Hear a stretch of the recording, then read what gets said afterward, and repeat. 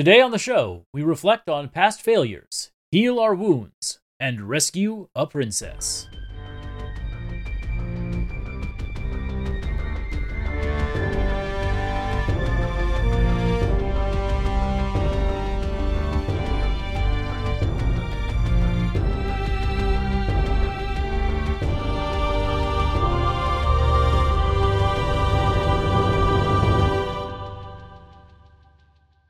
Welcome to Lore Party, the podcast that explores the stories, characters, and universes of our favorite video games. I'm Jaden. And I'm Kevin.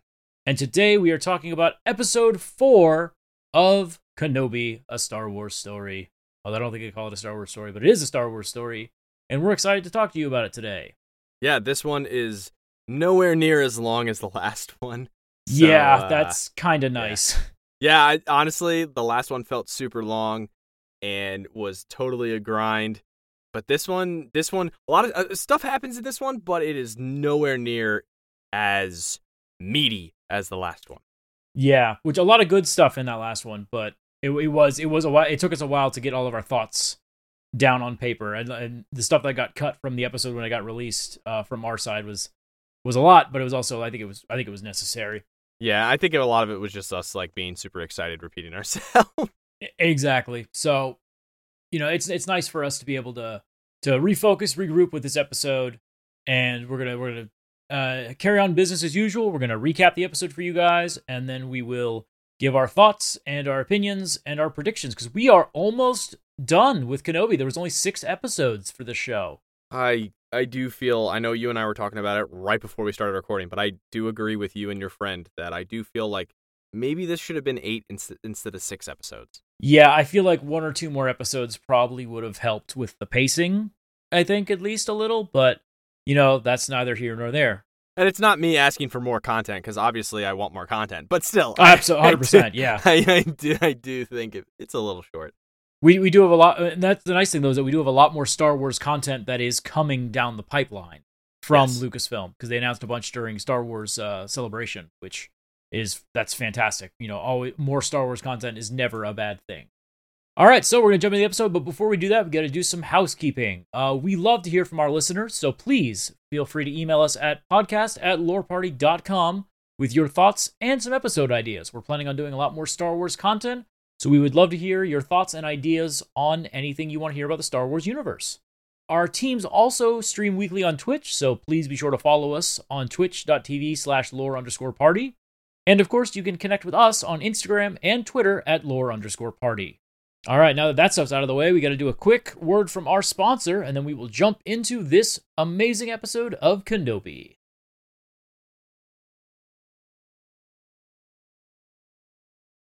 Okay, now that we've wrapped that up, let's get into the episode. We open with Kenobi, who is barely clinging to life after his initial confrontation with Darth Vader. He's coming in and out of consciousness, seems a little woozy. They're trying to get him on a ship to get him out of there, and this whole time we have no idea where Leia is. She's nowhere to be found. And it is really reminiscent of when Vader was burned, and he was coming in and out of it at first, and he was like, what's going on? It was a very great parallel. They did a really good job of it. And, of course, he's freaking out. He doesn't know what the hell's going on. I think it's been a while. It's been a couple days or something. They finally get him on a ship, and they get him to the planet Jabim, where they get him into a Bacta-tank. And we actually get a really cool sequence where, Obi-Wan's floating in his Bacta-tank, Vader's floating in his Bacta-tank, and they're it's almost like they're sensing each other's pain through the Force. One of them is enjoying the pain, whereas the other one's, just suffering. Vader seems to be enjoy it. Yeah, this is really cool. I found this episode to have a kind of a theme, but also the series kind of has a theme. The yin and yang kind of situation. So you have Obi-Wan, who's the light side user, and we have Darth Vader, who's the dark side user. That's kind of obvious in Star Wars. But the way it's shot is just, they do a lot of back and forth between the two of them experiencing almost similar things. And it's really cool to see how each one reacts to it. And then also how similar the things that they go through are. But there's just a lot of little subtle hints at this as well, and little tidbits and stuff from, coloring even there's the way cinematically the coloring is used in this episode. We'll get to that in a little bit, but yeah, we'll keep going. I will say, though, I feel like I'd be remiss if I didn't mention this. I felt like this would have been the perfect time to do a Clone Wars flashback. You know, that would have been so cool, and I think a lot of people have been asking for it, and we just didn't get it in this scene, and I feel like that was a wasted opportunity for them. I'd like to see more of Hayden Christensen. You know, what we've seen of him has been very, like, sparsely utilized, and I think, based on the marketing at least, I thought we would get a little bit more of him. You know, there's still a chance that they could do some of that stuff in the next episode. You know, we don't know. But I feel like as it stands right now, you know, there's just a little bit of a missed opportunity there. No, I'd agree. While this is all going on, we get a shot of the Fortress Inquisitorius, which I think is such a cool emo name for this base, where it's on the planet Nur. Reva is interrogating Leia. She got him in this little cell, and Leia's being her usual defiant self. She's like, you know, he will come for me. And I love it. Reva's just like, you know what? I'm going to employ the classic tactic. I'm just going to lie. And she's like, Obi-Wan is actually dead. No one is coming for you. And she, you know, and it's so funny because, like, I don't think Leia believes her at all. She just has this look of like, no. Are you sure? No, this entire interrogation kind of situation, like, it goes on for a while throughout the episode. We do a lot of back and forth to this, but this entire interrogation situation is Leia's a badass. That's all I'm going to say. That's kind of what it shows, is Leia has been a badass since she was 10, probably earlier. So Leia's very much like, I don't know. Are you sure? You think at first that Leia doesn't get it. You think, oh no, Leia's just a kid. I just want to go home. You hear that a lot. But yeah, no, that's not how that goes. Of course, I will say Leia does think that Obi-Wan is dead. She definitely does believe that. I think you can tell she believes that later on in the episode. But after this situation, we cut right to Kenobi, and he is with Tala, and they're speaking to the Path's leader, Roken. Yes. They both plead to him to help rescue Leia, and Roken says that he tried to help his Force-sensitive wife one time, but the Inquisitors killed her. He was like, you know, I had a wife, and like it's pretty sad, and you can see Obi-Wan is really, really bummed out about it. He's like, but dude, like, it's just a kid, like, it's a 10. And we don't even know if, like, she was a Jedi who, like, escaped the life, if she was just a random person who happened to know how to use the Force. We don't get much backstory on her, which that could be something interesting to explore later. Yeah, we don't get much information about it, just that, like, Obi-Wan kind of says, like, you don't understand, and then he's like, oh, I don't understand. I had a wife. Like, it's pretty sad. Yeah. The whole thing is just, like, I don't think Obi-Wan realizes what's been going on outside of Tatooine, and it kind of shows. Yeah, he's been very isolated. With his, you know. Which I yeah, it shows with his conversations a lot with other people. Absolutely. And so, after this kind of thing, he pleads and says, look, she's 10, man. Like, it's a 10-year-old child. And so, Roken kind of says, all right, fine. He agrees to help. So now we get to the classic heist planning scene to infiltrate the fortress. Yeah, this is it's not Star Wars without a classic. Everyone gathers around a table to discuss the plan. Yeah, it's very fun to see. And this you know, I never get tired of it. Star I really Wars, like it when they're like, all right, let's pull it up on the big board. Yeah. Survey says death table scene. So Tala agrees to use her cover as an officer to sneak onto the base. And of course, everybody's like, "Do you still have clearance?" And she's like, "We'll find out." Find out. Like, we don't know if this is. That's a big fucking gamble. Yeah, dude, this plan could backfire, fail so easily, like on the first step. So, which I love that because, like, this is not the rebellion. You know, this is years before the rebellion's even a thing. These are just like some people who were trying to be helpful. Yeah, this is kind of really cool because these people are a group of people that I would just assume are some of the beginnings of the rebellion. Like, these people are definitely like the starting group, because they're arguing too about, like, how are we going to get into this fortress? They're like, it's on this moon in Mustafar system, and I'm like, oh shit, you have so now we know this is a water moon that has a building on it that looks very reminiscent in architecture to Vader's castle. Yes. And they don't know how deep the water goes. They said they can't find out how deep the water goes. They don't know if it hits the bottom. They don't know what's down there. Nobody's been able to get in there. And so that's why they're like, we don't know if we could even get in. They even have that great line where it's like, where's the shield generators? And they're like, there isn't one. No one would be dumb enough to attack it. Like, that's a cool touch. Because that's classic Imperial arrogance. Like, that's, I love it.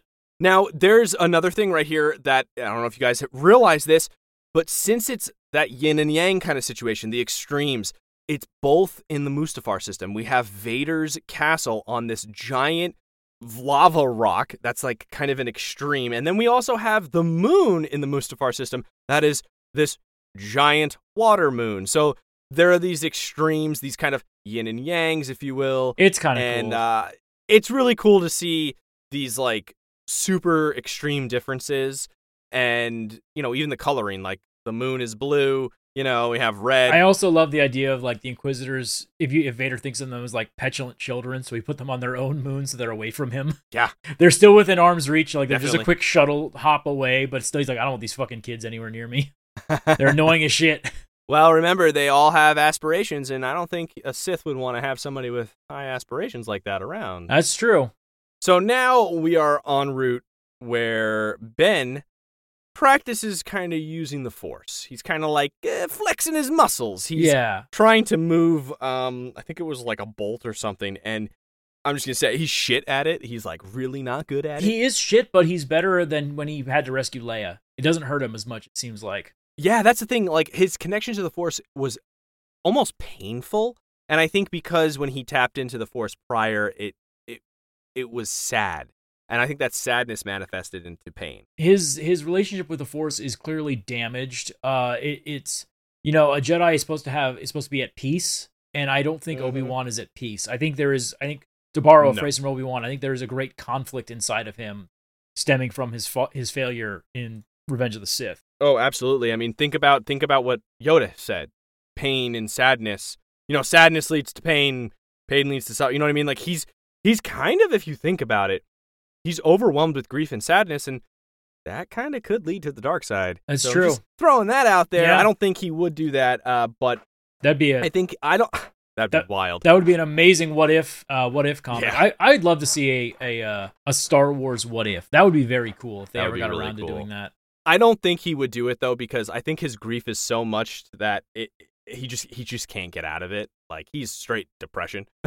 Yeah. But one little fun tidbit about this is Tala clearly knows a lot more about the Force than you would think. I mean, obviously she's been helping move Force-sensitive people and stuff, but she clearly understands a little bit of teachings of the Force. Maybe she's learned it from the Jedi she's saved and helped and stuff, but she kind of talks to him about that and is like, hey, are you okay? And like starts talking about like Leia and like the Force and like it, just basically kind of consoling him, being like, hey bro, like it's gonna be good. You're gonna be okay. Yeah, which was good to see someone actually like trying to get him back up on his feet. The thing you got to remember about this is like the way Ben feels is he's not the Jedi that everyone remembers. Like Obi-Wan Kenobi is a very famous general. He's one of the heroes of the Clone Wars, and so it probably Tala probably feels really bad seeing him like this. Like this is the guy that was like the guy. He was the big Jedi hero, and it's like, and she's like, come, it's like that meme of the guy poking with the stick, like, come on, be a Jedi. Yeah. He is also called General multiple times in this episode. Yeah, which I love that. I thought that was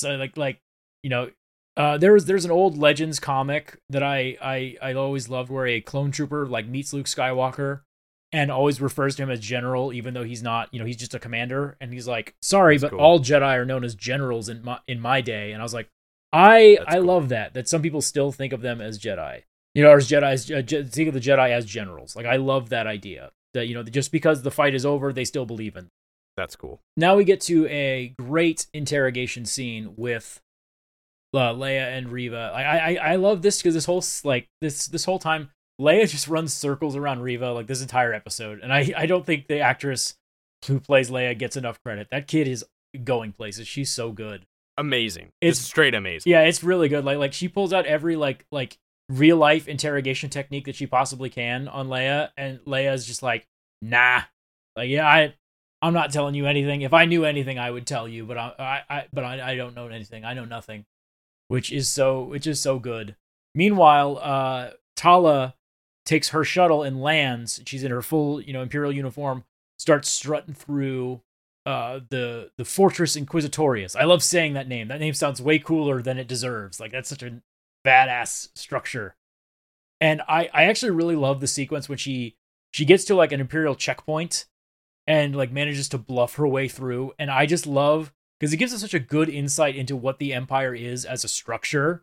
They are just power grabbing like morons. Like, they're just like, it's sad in my opinion. Like, they're just shit. They don't understand.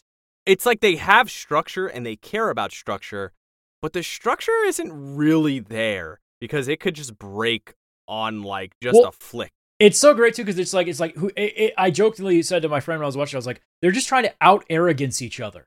Yeah. Like, you don't, like, like they scan Tala's ID, and he's like, you don't have clearance for this sector. And she's like, that's sir to you, peasant. And he's like, oh, of course. It's just something like whoever's the more dickish wins in the Empire, it seems like. Whoever's a bigger meanie. To me, it just seems weird, though, because, like, I don't know. It's too easy to infiltrate, because if people don't understand, you know what I mean? Like, she easily did that. There was no real, I don't know, challenge? Military, like... Yeah, but no, there was just, like, no real protocol. Like, everything was just kind of shitty. Oh, well, no, they followed the protocol. It's just that she was able to be like, hey, I'm an Imperial officer. You will address me as such. And I was just like, I love that shit. She said, like, will you go to should I contact the Grand Inquisitor? And and it's like, they're so afraid of rocking the boat. They're like, whatever. I'm not getting paid enough for this. Just go.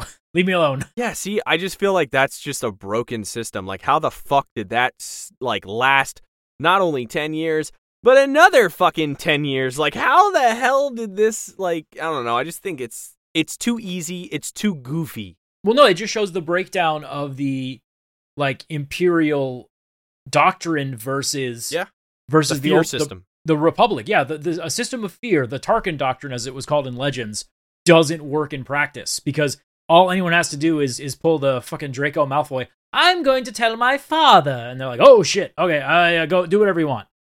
Like, anyone can pretend like they're doing something on the orders of some higher power, and then no one checks up on them because they're afraid of getting their necks fucking snapped.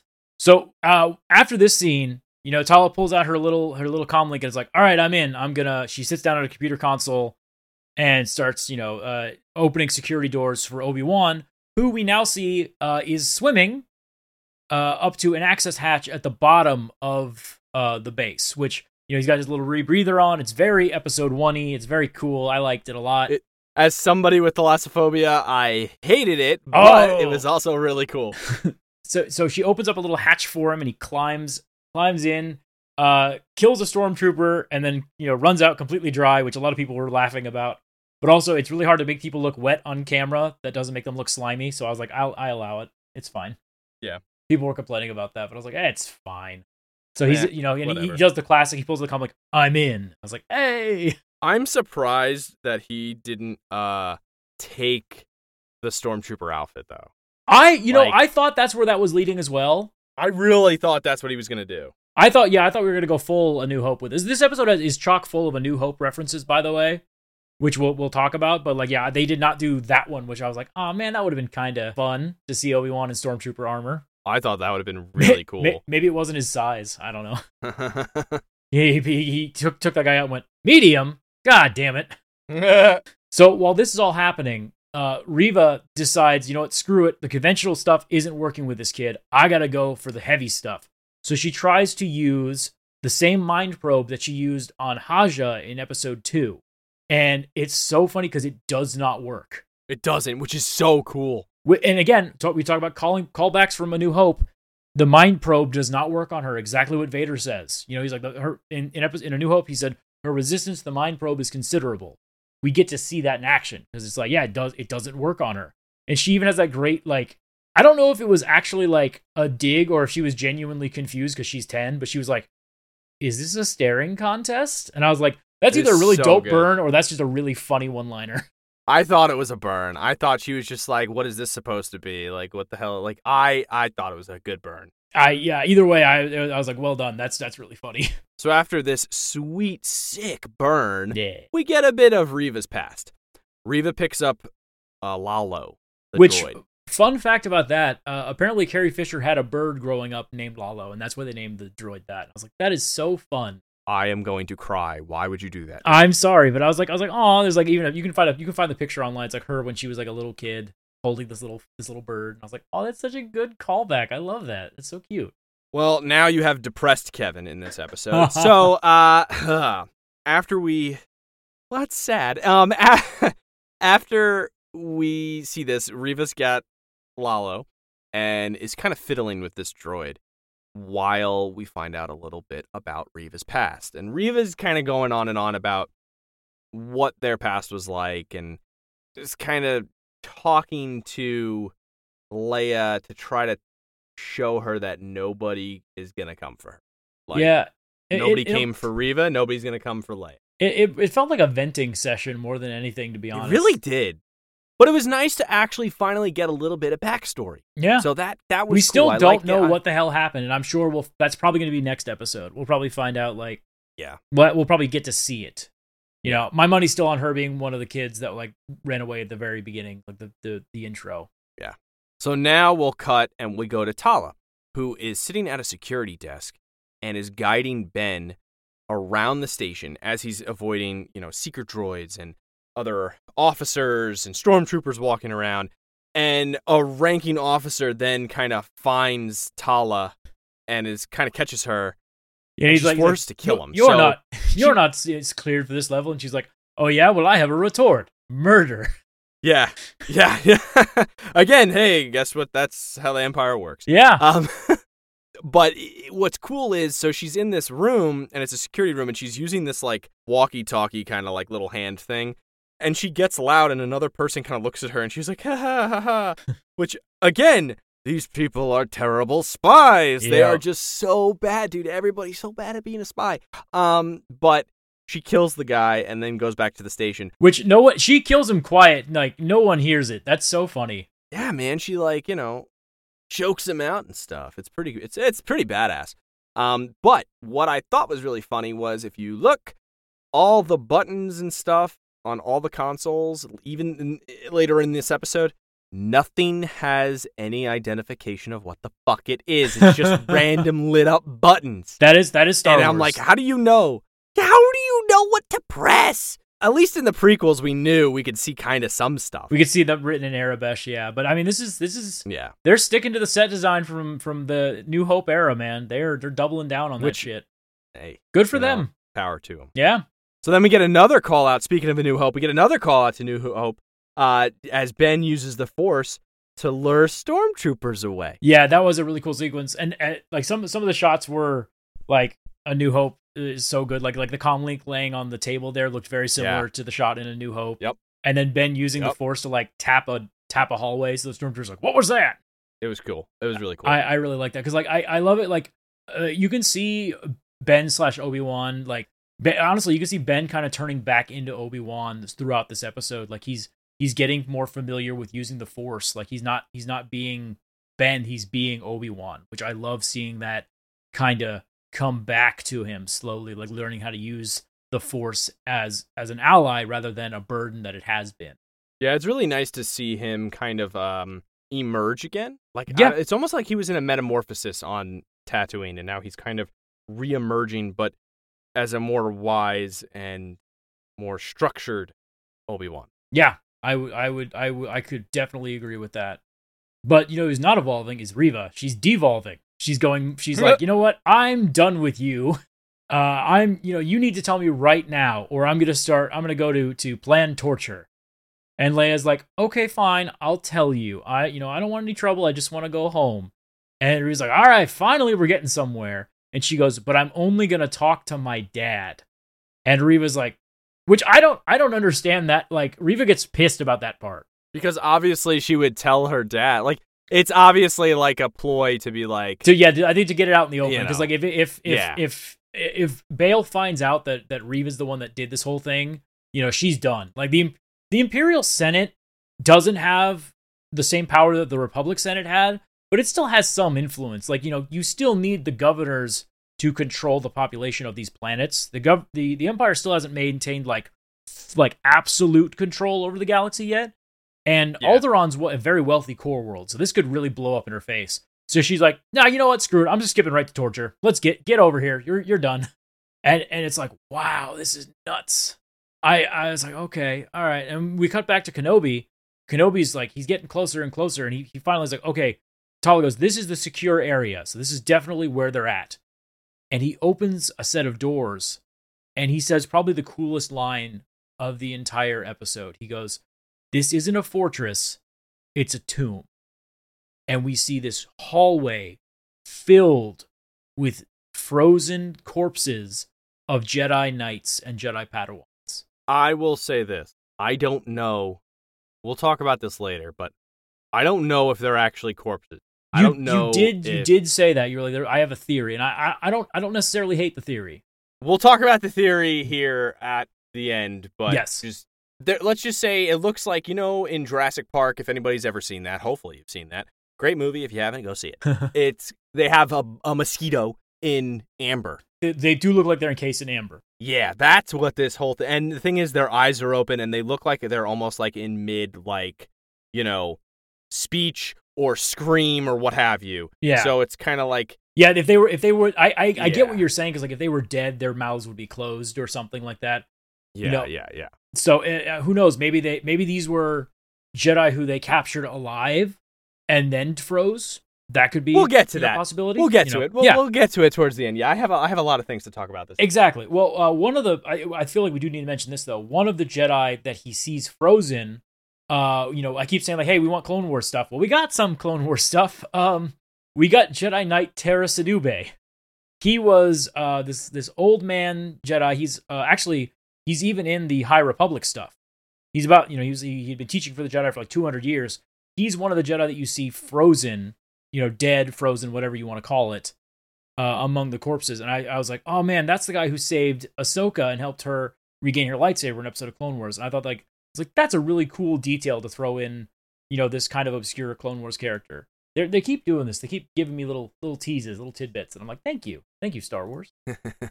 So while Obi-Wan's walking through this, he can hear Leia's scream. Like he can hear her down, and he calls Tala and says, "Hey, I need a distraction." And Tala's like, "Oh shit!" So she goes and finds an Imperial officer who's lower than her and tells her to go get Reva and stop her from torture. She's like, hey, so to lure her away so that Obi-Wan can rescue her. So then we get this great shot of Reva facing down Tala, and Tala again. I love seeing the broken system that is the Empire, because she's just like, "Who the hell are you?" And he's like, "I am an Imperial officer who is trying to, improve my station by catching the rebels, and I think I found them." And Reva's like, "Nah, I think you're lying." But the best part is she can't just outright say it, because this is not outside of the character of these Imperial officers to like be having their own little side mission to try to gain power. Like, the Empire craves and preys upon ambitious people. So this makes total sense for someone like Tala to actually be not a spy, be a real person who's trying to pull off some shady shit. Well, it's funny because she even says to Tala, she's like, "I know you're lying, but I can't tell if you're lying for them or for me. Yeah. Like, I know you're a liar and a good one, but I just can't tell if it's whose side you're lying for." Exactly. And it's cool. It really says yeah, you're all a bunch of assholes. Like, everybody's just an asshole. You're in all this just universe. power hungry idiots. And I love that. So after this scene, Obi-Wan takes out the guards. Cool stealth scene. It's kind of like stealthy ninja style. And there's two guards in this room because all the lights turn off. So what happened was Reva then gets stopped right before Reva's going to really start the torture stuff. She gets interrupted and just basically turns the lights out and leaves Leia sitting in this dark room with two guards. Why the lights are out? Well, the power gets killed by Obi-Wan. Yep. So basically he goes in there, kills the lights, goes all stealth ninja, and uses a giant glow stick in the dark because, nobody's going to see that. But he takes out these two guards. He gets Leia out and he tells her, "I got you." And she's like, I was told you were dead. And this is when we know that she did genuinely believe that he was dead. She definitely believed that part. I still think she held out hope that he wasn't dead. And I don't disagree with that. Like her seeing him was like, oh, I was lied to. Like I think it oh, thank God. Oh. Yeah, like oh, thank the Force. Oh. Ooh. So now Obi-Wan and Leia, they're kind of sneaking around, trying to hide from droids and hide from other stormtroopers. But they make a mistake because Tala isn't there to tell them where the droids are. So a secret droid seeks them and sees them, and then starts seeking them out. There's a lot of seeking going on. A lot of seeking. And hiding and seeking, you could say. Yeah, hides and seeks. So then we cut, and Tala is kind of pretending that her defection was the cover. We go back to that conversation where she's just like, I'm on your side, but I'm undercover. And when the alarm sounds, right away, Reva goes to deal with Obi-Wan. And of course, Reva's just like, ugh, like another fucking thing. She's just like, why is everything happening right now? Yep. She's not good at her job, which I kind of love that. Yeah, I know. I think that part of it is because she is so driven by her emotions, she can't see through them, and there's like not that much logic going on 100%. You're absolutely right. So we end up seeing Tala, who's now alone with these two guards, overpower the guards. This woman's a badass. She just kicks everyone's ass. Which, by the way, I think you and I might have been speculating. I don't know if it made it into the episode or not, but that is the same woman who played Illyria Sandsnake in Game of Thrones. Oh, yes, it is. I could never forget her face. Yeah, I don't know if that was like off screen, but I was like, who is that? But yeah, it was just kind of cool to watch her just take out the guards. And that was a really, like, it was like, just, hey, all right, where are you guys? We got to go. Like, shit's hit the fan. We got to go. So then we cut back to Obi-Wan, and Tala has now met up with Obi-Wan and Leia, and they're fighting through corridors, and they're just trying to escape. We got a hallway scene. Now, I remember texting you saying that these hallways and stuff started kind of looking a little bit familiar. The underwater, hallways with the glass and all that stuff. Obviously, there's a lot of underwater hallways and that kind of shit, but it really, really was reminiscent of the end of Fallen Order. Yeah, absolutely. Cal Kestis coming at you. Well, and I think I think the Fortress Inquisitorius is in Fallen Order, isn't it? And doesn't he visit that planet? I'm pretty sure it is. Yeah, which was cool, and I really like this sequence too because Obi-Wan again, he seems like he's learning his shit again. Like he's deflecting blaster bolts. He's moving with the same speed that he used to be able to move at. It was really cool to watch him like not really be afraid to be a Jedi. You see him using his lightsaber instead of a blaster. And it's kind of looks like it's more like instinct, rather than non-instinct. Rather than him holding back and being worrisome on even using the lightsaber. Now it felt very much more like episode 1, 2, and 3, where he's using his lightsaber in a hallway scene and he's fighting droids. I was worried a droid was about to pop up, to be honest. But, because I was like, I don't know if you're fast enough to stop those ones now anymore. Yeah. So now we're still in the corridor scenes. We're still fighting. We have Purge Troopers, as you told me earlier today. Yeah, which people were complaining that the Purge Troopers didn't look exactly the same. You got to remember, this is 5 years after we first introduced to them in Fallen Order. So, there's upgrades to armor. Like, look at the Clone Wars. Every year they got new armor.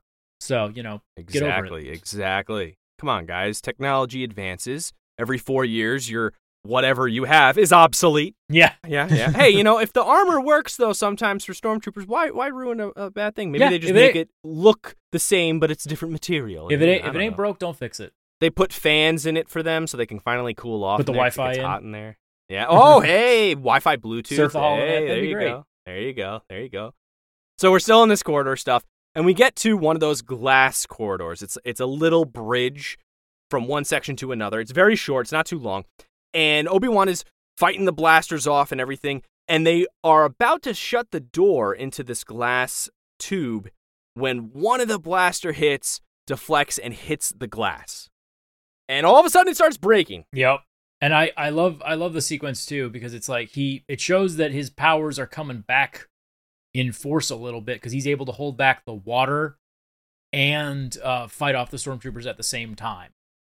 Which is really cool to watch him, just manage to be able to manage all that, because I don't think the Obi-Wan from episode 1 was able to do that. Absolutely not. He's finally able to multitask. Exactly, finally. And the doors, the other stormtroopers at the other side try to open the doors. They manage to get a couple shots through the corridor, and he gets Leia to run to the other side where Tala is waiting at the doors. And then they manage to get the doors closed just in time for Obi-Wan to jump through, and he gets, is able to escape. Which, I was like, that was a pretty fun sequence. People were complaining about it online. I thought it was fun. It was pretty cool. I mean, as soon as he lets go of the Force, if you will, it's just all hell breaks loose, and he gets through the door just in the nick of time, of course, in movies and stuff like that. But it was cool because he held off a lot of stuff at once, and it was also cool because when the door closed, you see all the stormtroopers just dead. Yeah, they just drown, which was like that was kind of creepy. It was kind of spooky. It was a little bit spooky. I love seeing casual stormtrooper death. It's really cool. It was a really cool sequence. So Tala goes, "Hey, here, put on this jacket," and they put Leia in the jacket while Obi-Wan's wearing it, and then they kind of do a little they try to sneak past the guards to get back onto the ship. It was hilarious. It was really funny. Someone said it looked like the Austin Powers scene in Goldmember when Mini-Me's like carrying Austin through the ship, and I was like, "You're not wrong." It reminded me of the Little Rascals. That's what it reminded me of. I'm old school. It really reminded me of Little Rascals. I mean, I think both work in that sense.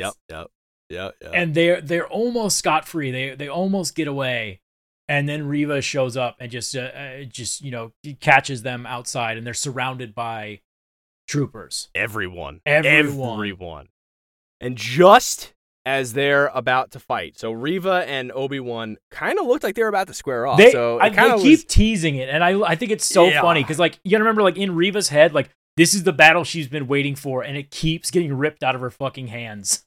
Yeah, it's great. It's so. But here's the thing: is it really her battle to have? No, it's not. Well, in her head, it is. In her head, this is what she's been training her whole life for. Yep. And so right before this happens, 2 ships show up, and they are there to rescue, of course, you know who, Ben Kenobi. Yeah, and dude, company. There's snow speeders. I was so excited, this, because early on in the episode, he's like, "Hey, what are those T-47s over there?" And I was like, "Oh, those are the snow speeders." And then they showed up, and I was like, "Oh, that's so cool." Because that was really cool. Because they were like, "Oh, it's only for these things are only made for hauling cargo." Which that's what they were for. The rebels are just so good at making useless junk into weapons because that's what they do. Well, guess what? These ones have weapons. Yep. And they start shooting at everybody. So one of them stays and keeps shooting while Obi-Wan and everybody gets in the other one. And just as everybody's starting to leave, the one guy says, "Oh, I could stay a little bit. Keep going. I'll hold them back." Yep. Famous last words, because guess what? He fucking dies. Yeah, Reva picks up was it a barrel and throws it at his ship? It was a weapons cache or something like that. Yeah. She picks it up with the Force and then throws it at it. Because Fifth Brother runs out as they're starting to leave. Fifth Brother runs out and is like, "Oh my God, stop them. What the hell?" And so she throws the cache or whatever, the barrel, at the other ship. And he's like, I'm right behind you. And then boom, blows up and he dies. And the pilot's obviously sad. The other one, she's bummed out. But they book it. And then everybody kind of just looks at Reva outside. They're kind of just like, "You fucking idiot. Yeah, you suck. Loser." They're like, "You're about to fucking... Vader's going to have a field day with you." They look at her and they're like, "Oh, shit, you did." So now we're on the little baby ship that everybody got on. And now they enter a giant ship. I would say giant. Bigger than it was before. And everybody gets out, and they're kind of walking through the cargo bay. Roken looks really happy, and then they realize that poor Wade didn't make it. Yeah, so in the scene where they're all on the table talking, they say one of the arguments was that they're not soldiers. Well, so now we have Tala, and she comes in there, and she looks at them and says, "Well, guess you guys are all soldiers after all." Yeah. Which is just, oof. That's a quote, let me tell you. Yeah. Because the look on all their faces was just disappointment, but they never imagined they'd have to fight. Are. Actively resisting was all that they wanted to do. Yeah, it's sad. Yeah, I don't know. I was watching it and I really did feel the pain of it's just a group of people that are just trying to help smuggle people. They really are not soldiers. No. So for this to happen to them, it's like they really lost somebody that loss is not something that they naturally, I don't want to say naturally, but they normally experience. Yeah, I mean, people getting captured and disappearing is probably normal for them, but watch someone actively give their life in combat is probably something that they didn't ever expect to actually have to witness or experience. And, so it takes a toll on them. And we do get a really nice moment, where everybody's sitting on the ship and it finally feels like it kind of felt like the end of the series, to be honest, because they're all sitting there like and Leia and Obi-Wan have like this nice tender moment where she finally, she holds his hand and it seems like she finally feels safe for the first time. And it was a really sweet moment, which gets paralleled by the absolutely horrible time that Reva is having back on Nur, because Vader walks in and just starts force choking the ever-living hell out of her and screaming at her like, you were warned of failure. He actually screamed, which I think that is like one of the first times we really on camera, aside from like, I know episode 1 he screams kind of where he's like, find them now, but it's like more like barking orders. Yeah, this was rage. Whereas this was Vader suit cyborg rage. Yeah. And it was fantastic, And Fifth Brother has his fucking shit-eating grin. I was like, all right, yes.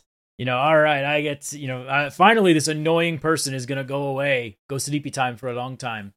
Get her own little amber cell. Well, what's cool is that Fifth Brother, he looks kind of pleased at Reva's failure, but he kind of catches himself and can't look too pleased, because if he does... Yeah, Vader will think that he let him go on purpose, yeah. Exactly. He doesn't want to show too much happiness about the failure in front of Vader. Yeah, because that could get him killed. Exactly. Oh, I love the infighting of the Inquisitors. It's so good. It's so dumb. Like, work together, people. Come on, you're on the same team. I know, right? They would be great if they worked together. Like, they would be totally like unstoppable. Yeah, but they're idiots, so that's not gonna happen. And right before Reva's about to die, she's like, "No, hey, I've got a tracker." And Vader's like, "How do you know that she still has the tracker on her?" And Reva's like, "Trust me, it's there." And we pan down back on the ship. We pan down, and we see Lola reactivate, and the little droid's eyes are glowing bright red, and that's the end of the episode. And I was like, "Oh man, that's a good way to end it." But again, it was a great way to end it. That evil ending, droid is evil. Yeah, exactly. But that ending, I was like, "Yep, well, there's the nail in the coffin for us to get Clone Wars flashback." I feel like we're not gonna have time in the next episode because they're gonna hit the ground running. But that's okay, because we're gonna have. I think we're gonna get a nice big old Vader fight coming up. Yeah. So what we're gonna do here is we're gonna take a quick ad break, and we are gonna be right back.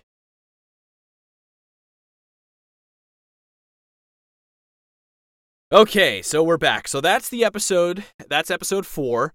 A lot shorter than the other one. Not as much happens. We have a little quick rescue mission. That's kind of what it is, and I thought it went pretty well. I thought it was fantastic. Was said princess rescued? Said princess was indeed rescued. Well, saved, not rescued, because we still don't know what's going to happen in the next episode. True. I thought this episode was pretty good.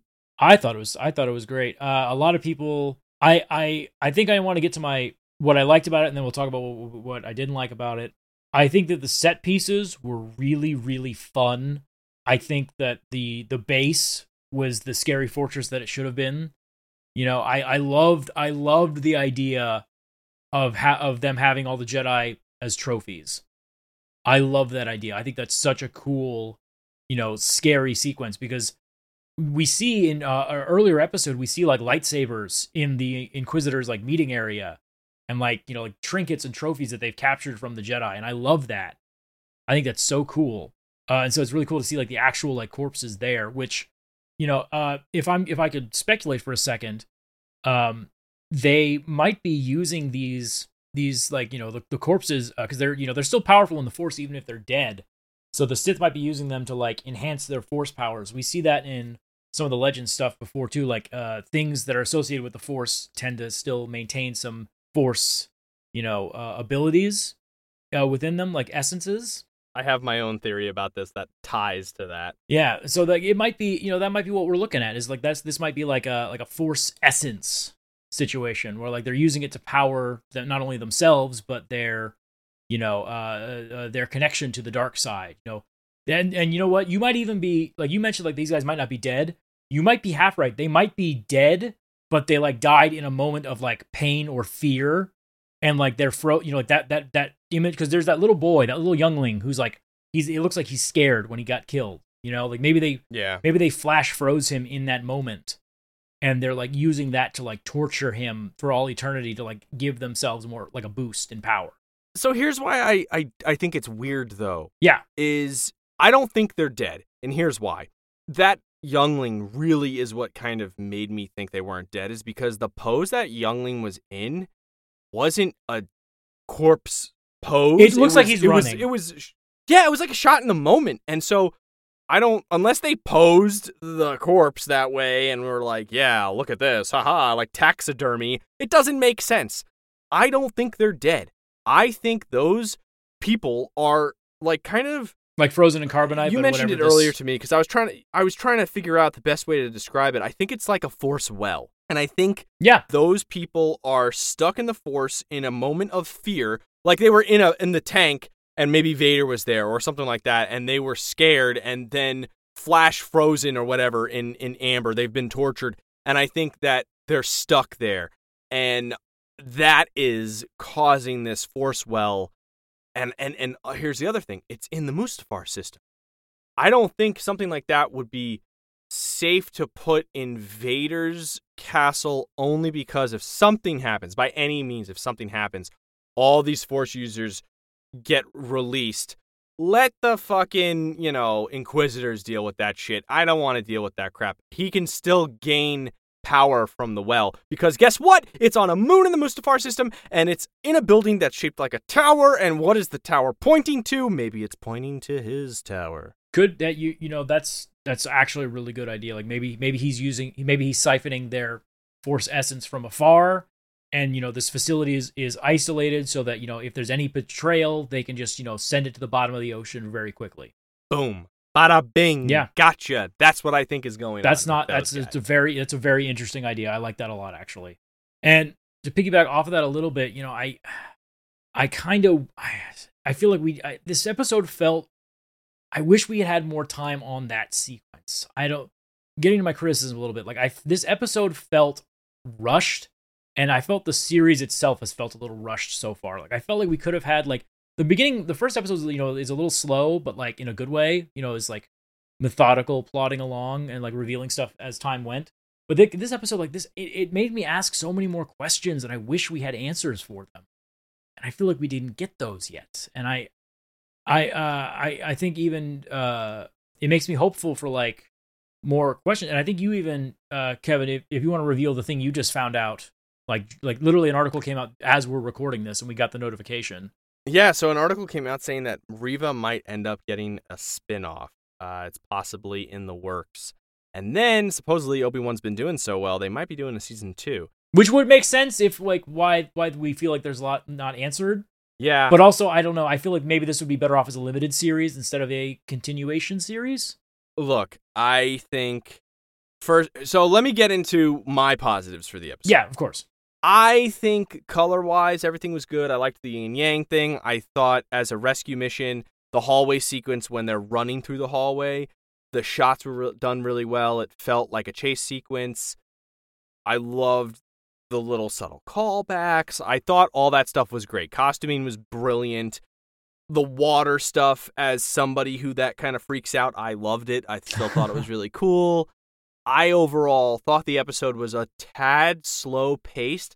However, I think I may believe that to be the case because the last 2 episodes, especially the last episode, was so much faster-paced. So I don't think it may have been the episode per se. I think I have now been ramped up in the last couple episodes.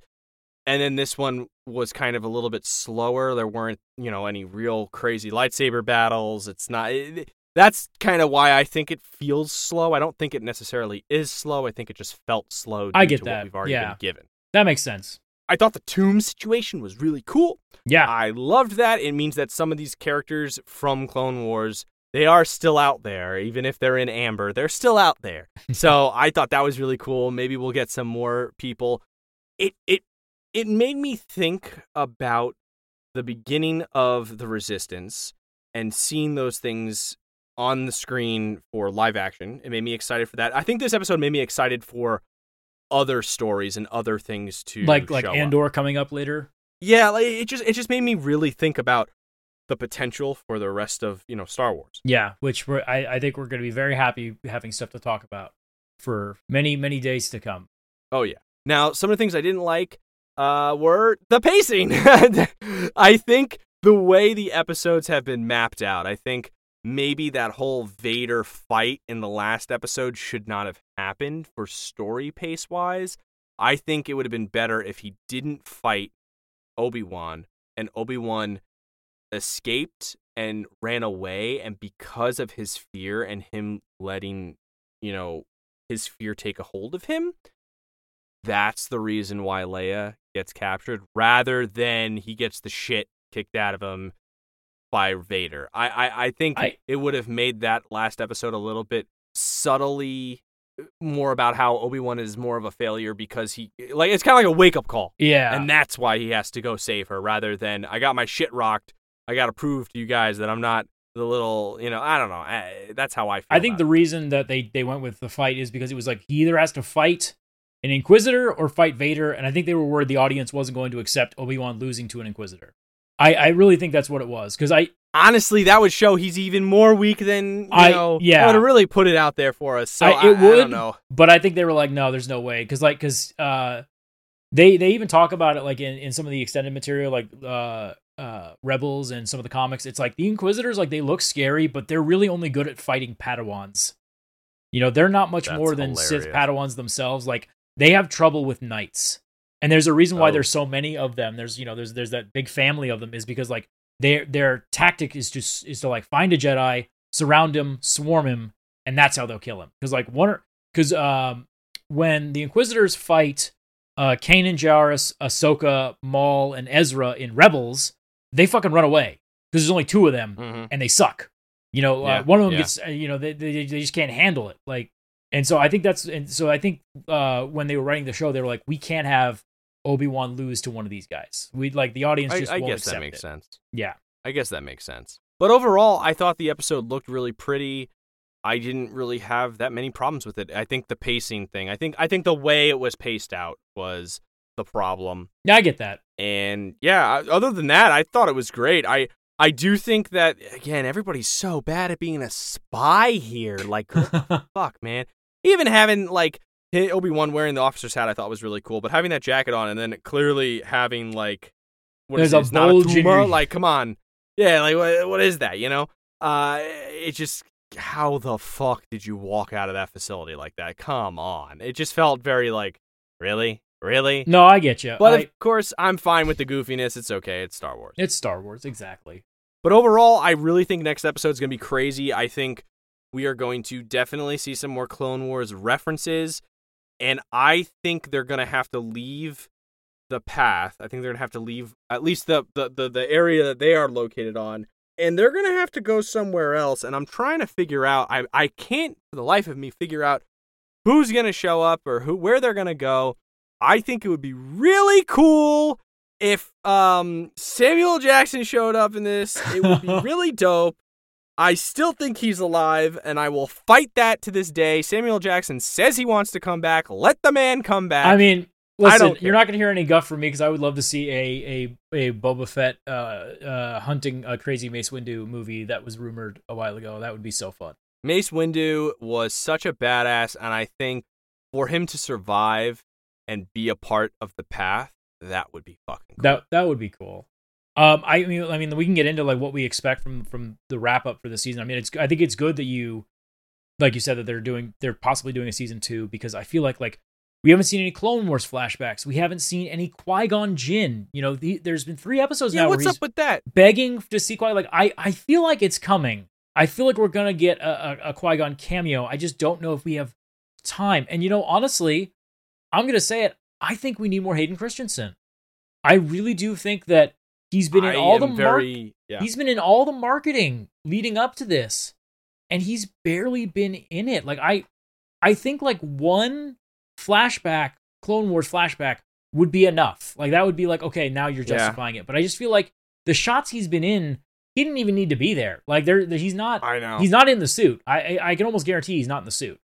Because he's not. He hasn't been in the suit on every scene. I know that because they posted some photos of like stunt people and fighting people, and he hasn't been in the suit every time.